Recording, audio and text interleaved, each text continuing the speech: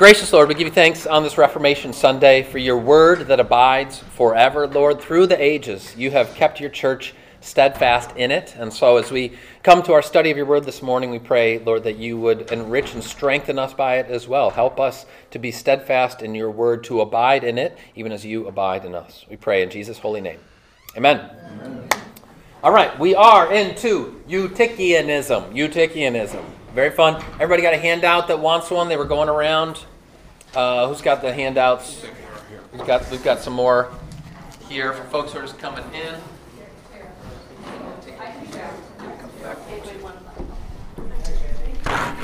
Oop.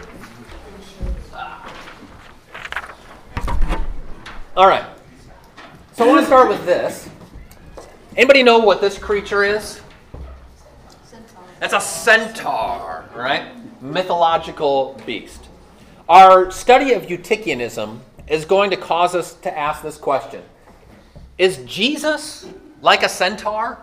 I don't mean literally like is he, half horse and half man, but is he some kind of new hybrid where he is like something that didn't exist before, utterly unlike, anyone or anything that has come before or since? Eutychianism forces us to answer this question, to explore it, to think about it, and why it might matter. So, just hold your thoughts right there as we get into our weekly quiz. All right, we've got 5 questions, and for those of you who are joining us for the first time today, we do this each week. Please note the asterisk. This is for fun only. It's neither graded nor a verdict on your faith. But I will collect it at the end and put red check marks on it if you want. All right, number 1. Don't shout it out. Okay, just circle, and then we'll do the answers at the end. Jesus' divine and human natures are like 2 colors mixed together. Number 2, Jesus is neither God nor man, but a hybrid like a centaur. Number 3, the Christian hope includes the resurrection of the body. Number 4, Jesus is the same yesterday, today, and forever. And number 5, when Jesus seemed tired and hungry and so forth, he was only pretending. True or false? All right. We'll give the answers at the conclusion here. All right, okay, what is Eutychianism? In 10 words or less. Let's do our best. Well, remember that last week we talked about the heresy of Nestorianism, and really the best way to understand Eutychianism is with respect to Nestorianism, because both these heresies are trying to answer this question of how does the divine nature and the human nature in Jesus relate, interact, have to do with one another. Okay? How do these 2 natures connect with each other? Last week, with Nestorianism, we saw that Nestorian had a view where essentially these 2 natures, divine and human, were kind of like 2 boards that were glued together. There was no real interrelationship or connection, union between the 2. And for those views, he was rightly condemned by the church. And Christians said, no, we don't want to be Nestorian. So Eutychianism is, as you might expect, kind of the opposite. Are you starting to notice a pattern, a trend among these heresies? You get one heresy over here, and then you get another heresy over there. And orthodoxy is this high task of trying to thread the needle, of figure out how do these things hold together. So Eutychianism, number 1 on your handout, is the heresy that denies the duality of Jesus' natures, the 2-sidedness of his natures. Okay? Just a little word on who was Eutyches, which one thing I read this week said, we're not sure that Eutyches himself was a Eutychian. And I was like, oh, okay, that's helpful. That's a bad beat for him to get his name dragged into it then. But in any case, who was Eutyches, other than kind of a sad-looking guy in his icon there? He was born circa 378 to 454. You notice that almost all these heresies we've looked at so far are taking place in the same time frame. It was a very fertile, ripe time for the church to kind of be articulating and really crystallizing its doctrine. He was a monk. He oversaw other ones in Constantinople. He took grave exception to Nestorianism, that heresy that we looked at last week. And he advocated for something that came to be known as monophysitism. Everybody say that 5 times fast. No. Monophysitism. All right. What's monophysitism? We're really going down rabbit holes now. All right. This will not be on the test, but monophysitism, briefly, comes from the Greek mono, which means one, and physis, which means nature. Okay? So he is really doubling down on there's just one nature in Jesus, not the divine and the human nature. He says Jesus had 2 natures before the incarnation, but after Jesus' incarnation, there's just one nature. The divine and the human kind of combine. It's like Captain America, right? When our powers combine.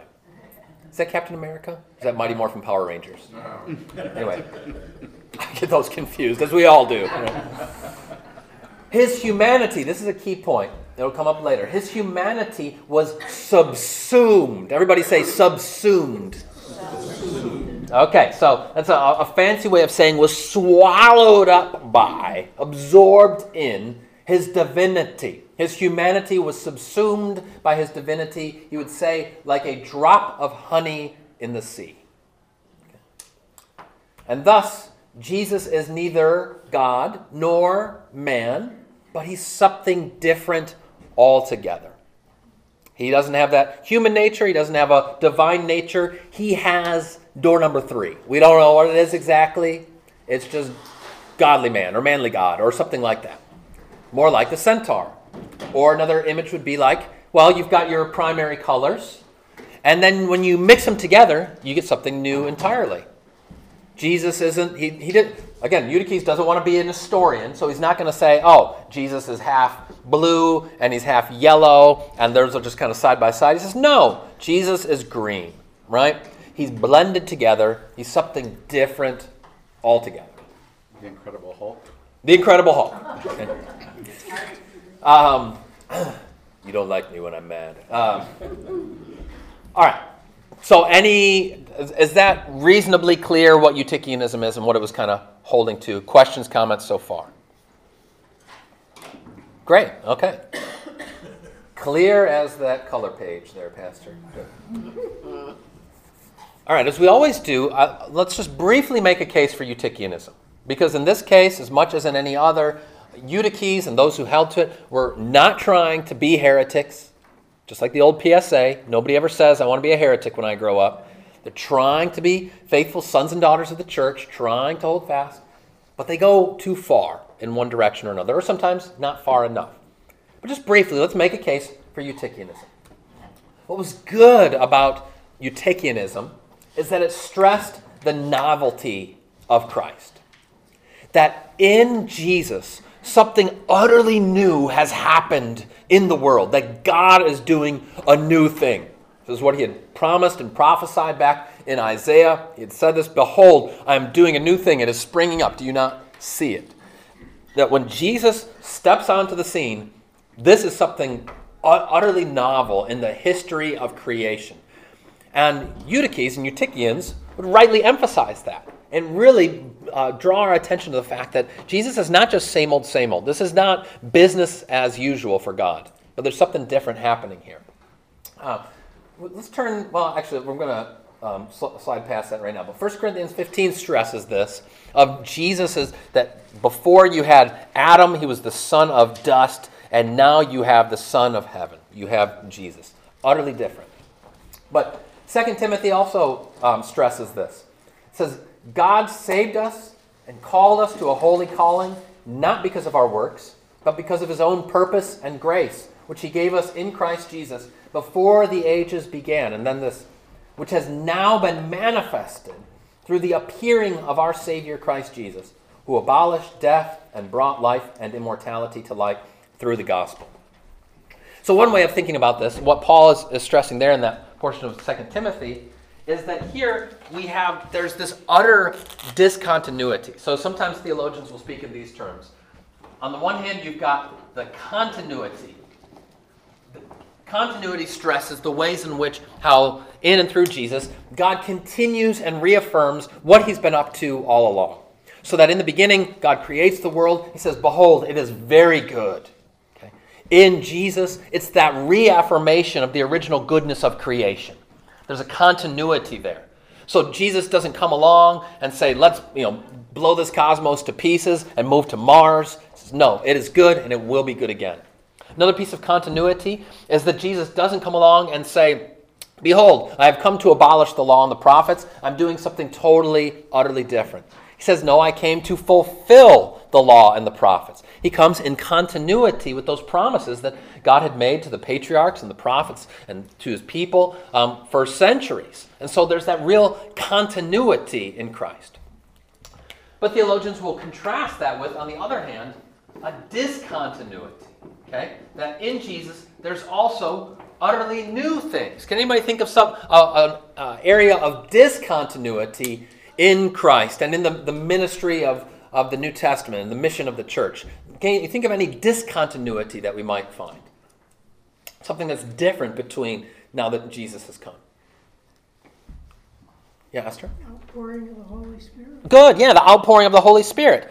So before the time of Jesus, the Holy Spirit, the third person of the Trinity, was basically reserved for God's king, his prophets. I mean, you had special guys here and there, kind of the spiritual all-stars. But now, after Jesus' resurrection, ascension into heaven, the Holy Spirit is poured out on all of God's people. It's a point of discontinuity. Good. Any other points of discontinuity? Yeah, Lily? Eating his flesh and blood. Oh, good, yeah. I mean, so the scriptures, especially the book of Leviticus, is very clear. Don't have anything to do with blood. Jesus comes along and says, unless you eat my flesh and drink my blood, you have no life in you. It's a point of serious discontinuity. There's a continuity with it in the sense that it's in keeping with God's promises, but a discontinuity with how he's doing it, how he's fulfilling it. Yeah, go ahead, Bill. Inclusiveness versus exclusiveness. Mm-hmm. So that now, I got my donut now. That cinnamon is exactly, it's perfect now. So in the Old Testament, the promise, although God had it as his heart for all nations from the very beginning, but that covenant was made with a particular people, with the Israelites, right? But it's pointing forward to, under the new covenant, now that promise has gone to comprise all nations, Jew and Gentile alike. Discontinuity. All right, so we won't belabor the point, but what Eutychianism really stresses is that discontinuity. Really stresses that discontinuity. We'll see this with a couple of other heresies that we'll come across too. For instance, a guy named Marcion and Marcionism, where he says, yeah, the whole Old Testament is trash. We don't want to have anything to do with it. The God of the Old Testament, you ever read this stuff? That guy can't be trusted. We just need the New Testament. It'll be another example of just total and utter discontinuity.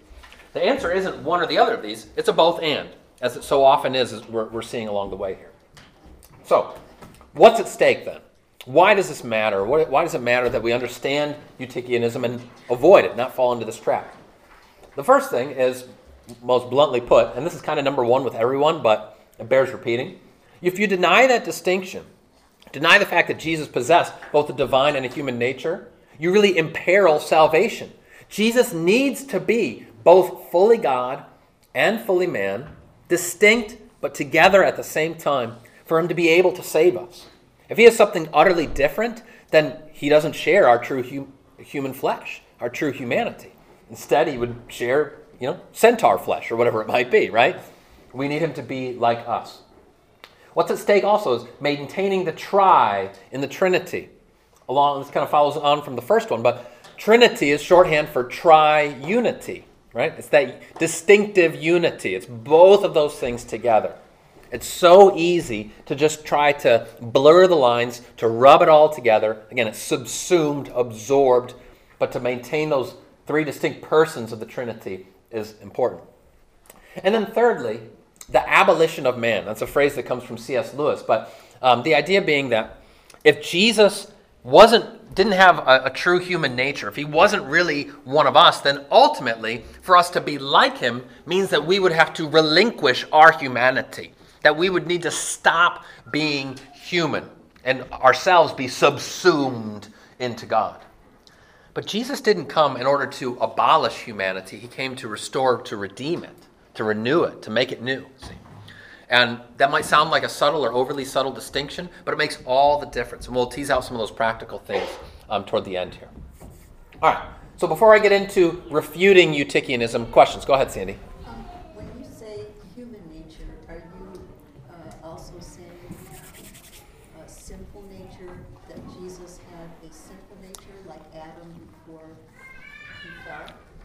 Good. So Sandy's question is, when we say that Jesus possessed a human nature, are we also saying that he possessed a sinful nature? And the answer is no. So that the sinful nature was not essentially and originally part of human nature. So that, like you alluded to, before the fall, Adam and Eve, they did not possess a sinful nature. Now they had the propensity or the inclination toward it, but they didn't have it yet. Yeah, go ahead. Well, then, but they were created. Yes. They were creatures. Is the part of Jesus that is human considered creature? Good. So, okay, so then the question is Jesus' human nature considered creature? And this is where it kind of harkens back to that earlier heresy of Arianism, which said that he's just a creature like us. He's the highest creature. Was he impeccable? Was he impeccable? And that's a good word. What I'm actually, Yes, and he was impeccable. He was impeccable. Yes, Which so means he could not sin. could not sin. So impeccable comes from the Latin root peccator, which literally means sinful. And so when you say something's impeccable, it means not only like you got a really nice car wash, but you're like, oh, it is without sin, right?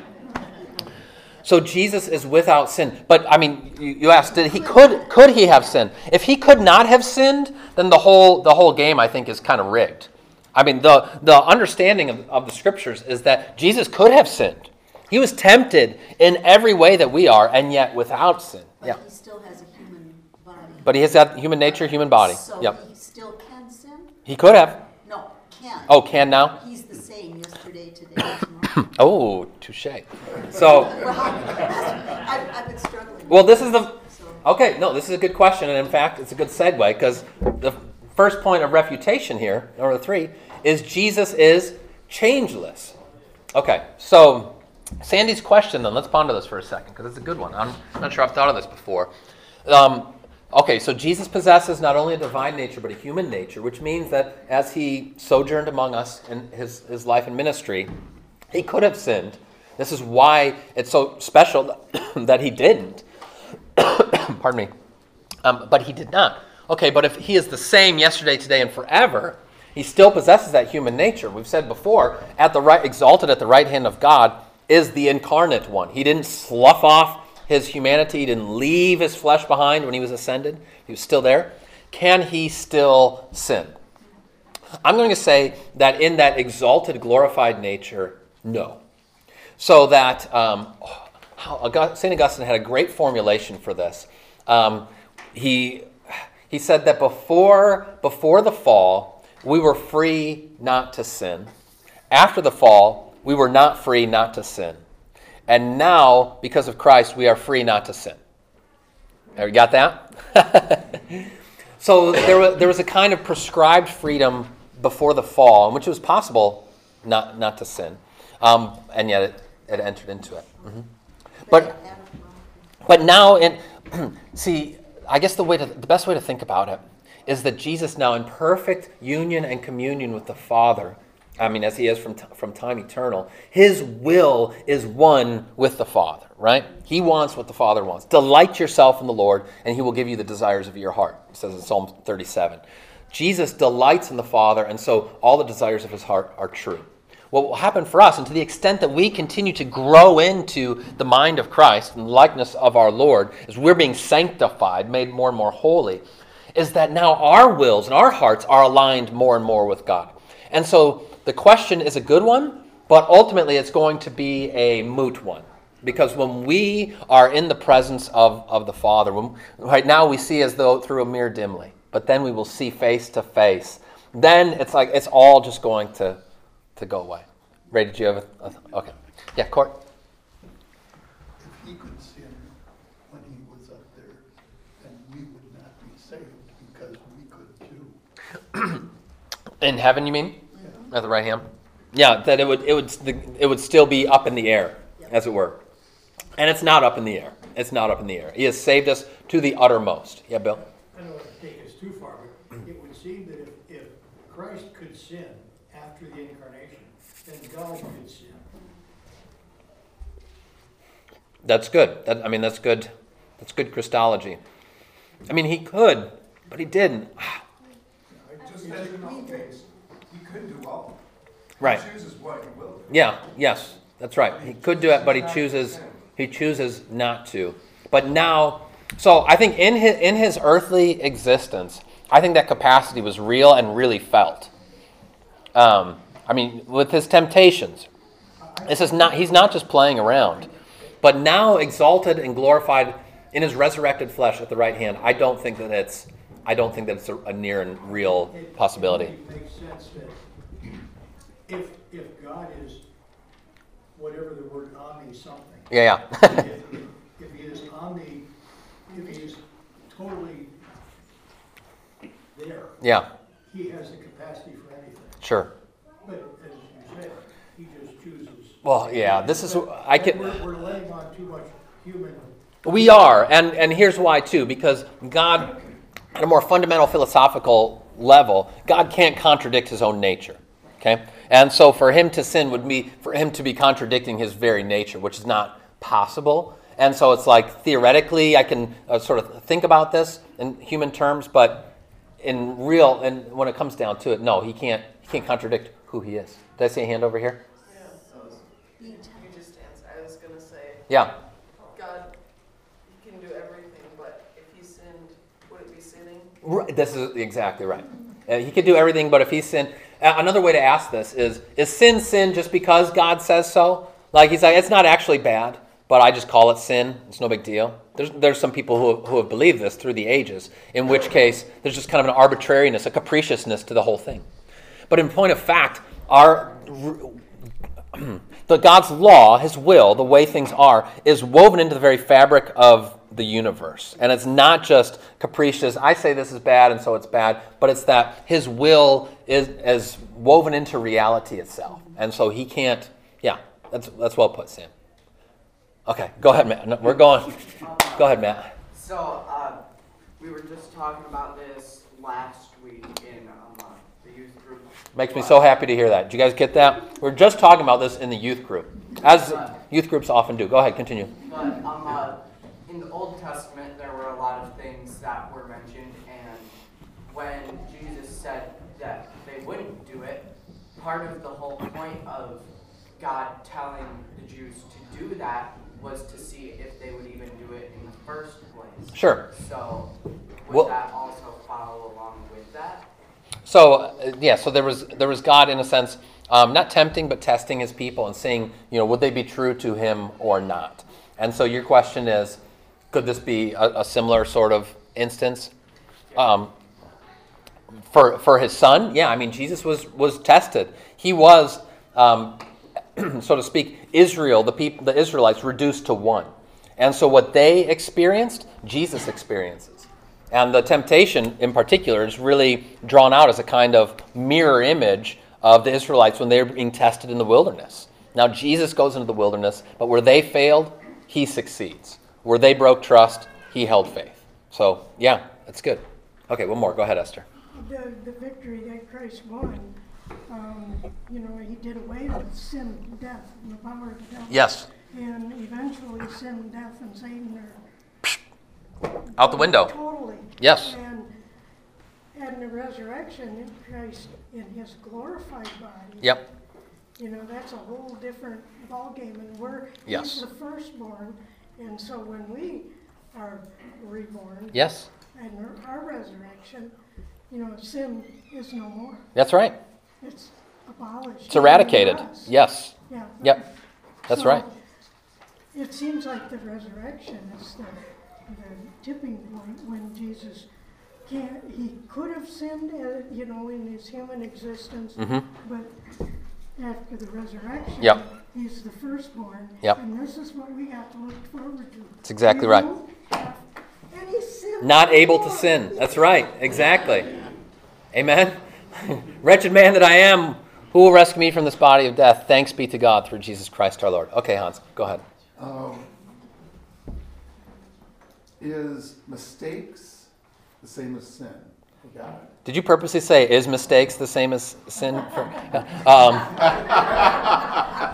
am thinking of when it says that God regretted making man and all that. This is a good question and one that we're going to have to take up at another time. But I think it's a good question, but I do want to continue on with the time. It's a 3-0 take us too exactly. That is a Gilligan question there. So, but back to where we were coming from, though. Jesus is changeless. How are we refuting Nestorianism? The first thing is to recognize that Jesus is changeless. Take a look at Revelation 1. I love this passage.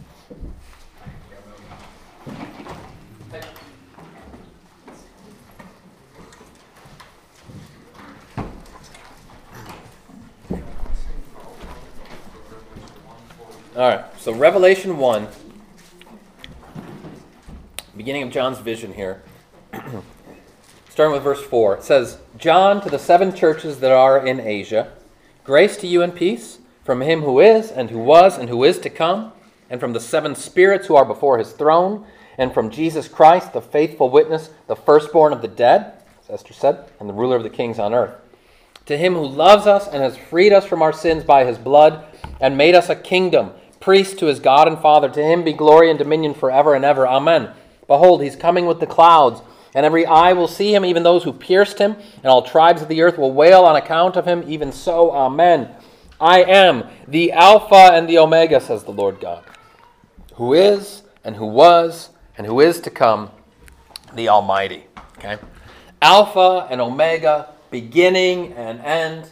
Hebrews puts it even more simply. Jesus Christ is the same yesterday and today and forever. Okay? So there is that essential continuity about Christ, even as there is a discontinuity in him coming into the world. The Council of Chalcedon, I'm not sure which, but it sought to affirm this and kind of thread the needle, as we say, with this identity of Jesus, responding both to Nestorianism and to Eutychianism. This was in, I believe, 451. It's toward the end of Eutych's life. And I've printed this on the back of your handout if you want to follow along there. It says, we then, following the Holy Fathers, all with one consent, teach people to confess one and the same Son, our Lord Jesus Christ. One and the same Christ, Son, Lord, only begotten, to be acknowledged in 2 natures. Ready for this? Without confusion, without change, without division, without separation. Okay? 4 negations there. And they're exercising what in theological terms is known as apophatic theology, which is theology by way of negations. Rather than saying something affirmative and positive, we're going to try to get at who God is and who is by saying what he's not. It's usually a safer way to go, right? But here they're speaking to both the Eutychian and the Nestorian. So those first 2 negations, without confusion and without change, is speaking against the Eutychian, which was confusing and changing the natures of Jesus, mixing and melding them together. On the other side, the without division and without separation, that's addressing the anti-Nestorians, addressing the Nestorian, and saying, listen, yes, he has these 2 natures, but we don't want to separate them so utterly and so acutely that there isn't any communion of attributes. There isn't any actual coming together of Jesus in his human and his divine nature. This changelessness then brings all of this together. So that's the first thing we'd say in refutation to Eutychianism. The second one, sorry, go ahead. Why do they only address the Father and the Son? Oh, okay. So in that part of the Chalcedonian definition, why doesn't it mention the Spirit also? Well, as the confession continues, he is, but you're right. In this section, he is not. And so it's like, wait a second, guys. We need the third person of the Trinity too. It's a good catch. All right, at a little bit of a more straightforward level, Jesus' humanity wasn't pretend. And, a few weeks ago when we talked about Docetism, this came up as well, where Docetism was the heresy that said Jesus wasn't truly human, just kind of appeared to be human. We're revisiting some of these same ideas. But Jesus' humanity was not pretend. He truly had his 2 natures, the divine and the human, inseparably conjoined in one person, one Christ, true God and true man. This is from our Augsburg Confession, our Lutheran Confessions. But let's look at a passage of Scripture where this becomes apparent. Go to the Gospel of John, chapter 4.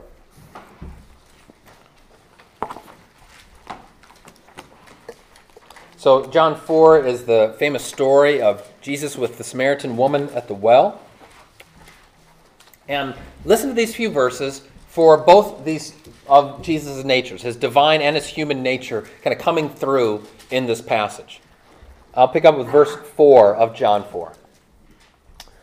And Jesus had to pass through Samaria. So he came to a town of Samaria called Sychar, near the field that Jacob had given to his son Joseph. Jacob's well was there. So Jesus, wearied as he was from his journey, was sitting beside the well. It was about the 6th hour. A woman from Samaria came to draw water. Jesus said to her, "Give me a drink," for his disciples had gone away into the city to buy food. The Samaritan woman said to him, "How is it that you, a Jew, ask for a drink from me, a woman of Samaria? For Jews have no dealings with Samaritans." Jesus answered her, "If you knew the gift of God, and who it is that is saying to you, 'Give me a drink,' you would have asked him, and he would have given you living water." All right, we could go on from there, but even just in these few verses, how do you see Jesus' humanity reflected and represented? He's tired. He's thirsty, right? Needs water. He's not just playing around pretending, hey, I'd be thirsty. If I was a real human being, I'd need water, but I'm not. He is. He's thirsty. He's tired. It's the middle of the day, of course. His human nature. Now, how do you see his divine nature reflected and represented? In particular, in what he has to say. He's the living water, right? If you knew the gift of God and who it is that's saying to you, "Give me a drink," you would have asked him, and he would have given you living water. He is the source of that living water. He is the one who pours that out on the people because he is at once both God and man. He's not pretending in his humanity. He's truly there, but he holds it together. A hymn that does this, so many of our hymns do this so beautifully, but one, we sang this a few weeks ago, is "O Love, How Deep." So notice these words and how it reflects both the true humanity of Jesus and his divinity. "O love, how deep, how broad, how high, beyond all thought and fantasy, that God, the Son of God, should take our mortal form for mortal's sake. He sent no angel to our race, of higher or of lower place, but wore the robe of human frame, and to this world himself he came. For us baptized, for us he bore his holy fast and hungered sore. For us temptation sharp he knew, for us the tempter overthrew." He's truly one of us. He wore our human robe, our human vestments. He shares our frame. And yet at the same time, he is truly God, the one who is able to overcome the tempter, who was able to overcome sin, who was able to overcome the grave. Okay, a third point I want to lift up in response then is to say this: salvation is not nirvana. Salvation is not nirvana. Now, I'm not talking about the 90s grunge band, some of you are fans of, but I'm talking about this Eastern idea, this concept that comes especially out of Hinduism. Any of you familiar with nirvana, the idea of nirvana? So you're like, I've heard of it a little bit. The idea with nirvana is that ultimately, the ultimate goal of humanity is nothingness. That you will just dissolve, be absorbed by God or the gods. Ultimately, that you will be subsumed by all things. There's that word again. And they will even use images not unlike Eutychianism. Remember when he said that it's like a drop of honey in the ocean? That's kind of the picture of nirvana. That ultimately you will just dissolve and go away. Now, I know there's days that you feel that way, that you wish you could do that. I would just as soon be a drop of honey in the ocean. But that is not our ultimate goal. That is not our hope as Christians. I hope that's clear, but if not, let's make it clear right now. When we look forward to what the scriptures promise for you and me is not nirvana. That may be a beautiful scene, right? Maybe a picture, but what you and I are not looking forward to as just being absorbed into the one, becoming one with the cosmos or something like that. To the contrary, our Christian hope is the actual resurrection of the body. And when we say that, that isn't just another way of saying heaven in the sense that it's where I die and my soul goes to be with Jesus.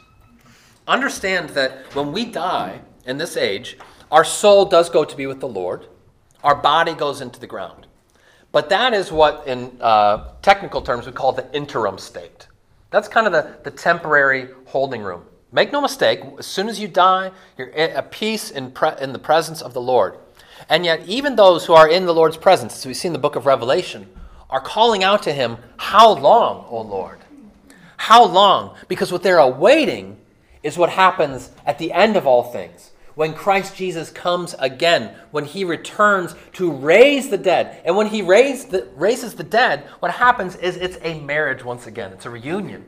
The reunion of heaven and earth, the reunion of body and soul. So that at that time, your soul takes possession once again of its body, which is raised from the grave, transformed and renewed to be glorified like his glorified body. So what it says in Philippians 3, Paul says, our citizenship is in heaven, and from it we await a Savior, the Lord Jesus Christ, who will transform our lowly body to be like his glorious body, by the power that enables him even to subject all things to himself.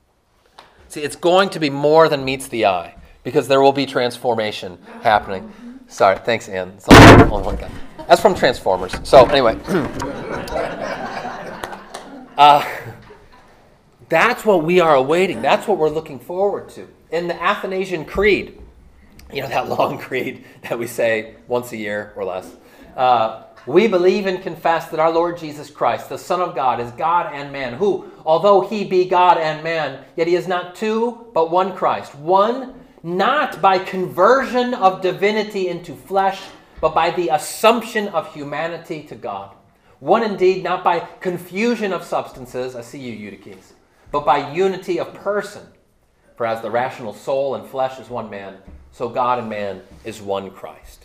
Okay?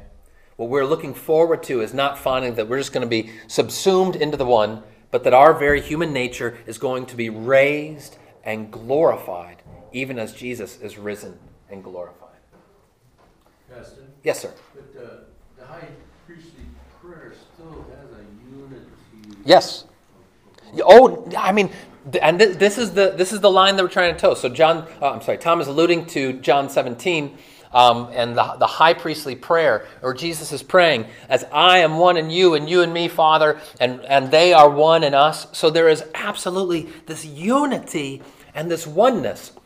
But it's a oneness that does not dissolve distinctions, but maintains them. What is so hard for our human minds to grasp in this age is the possibility that those could live and exist in tension and side by side. But there's absolutely that oneness, that unity. So, don't make me sound like an historian here. We're always trying, pastor, what an historian, No, it's both of these together at once. So let's bring it home then. Just a few thoughts in conclusion. Number 6 on your handout. Jesus can't perfect our humanity if he's not perfectly human. Okay? And this is his goal. This is his aim, is that he is going to perfect, make complete our very humanity. So that, as God said in the beginning, it is good. He's able to say once again, it is good, and it is better than good. It's even better.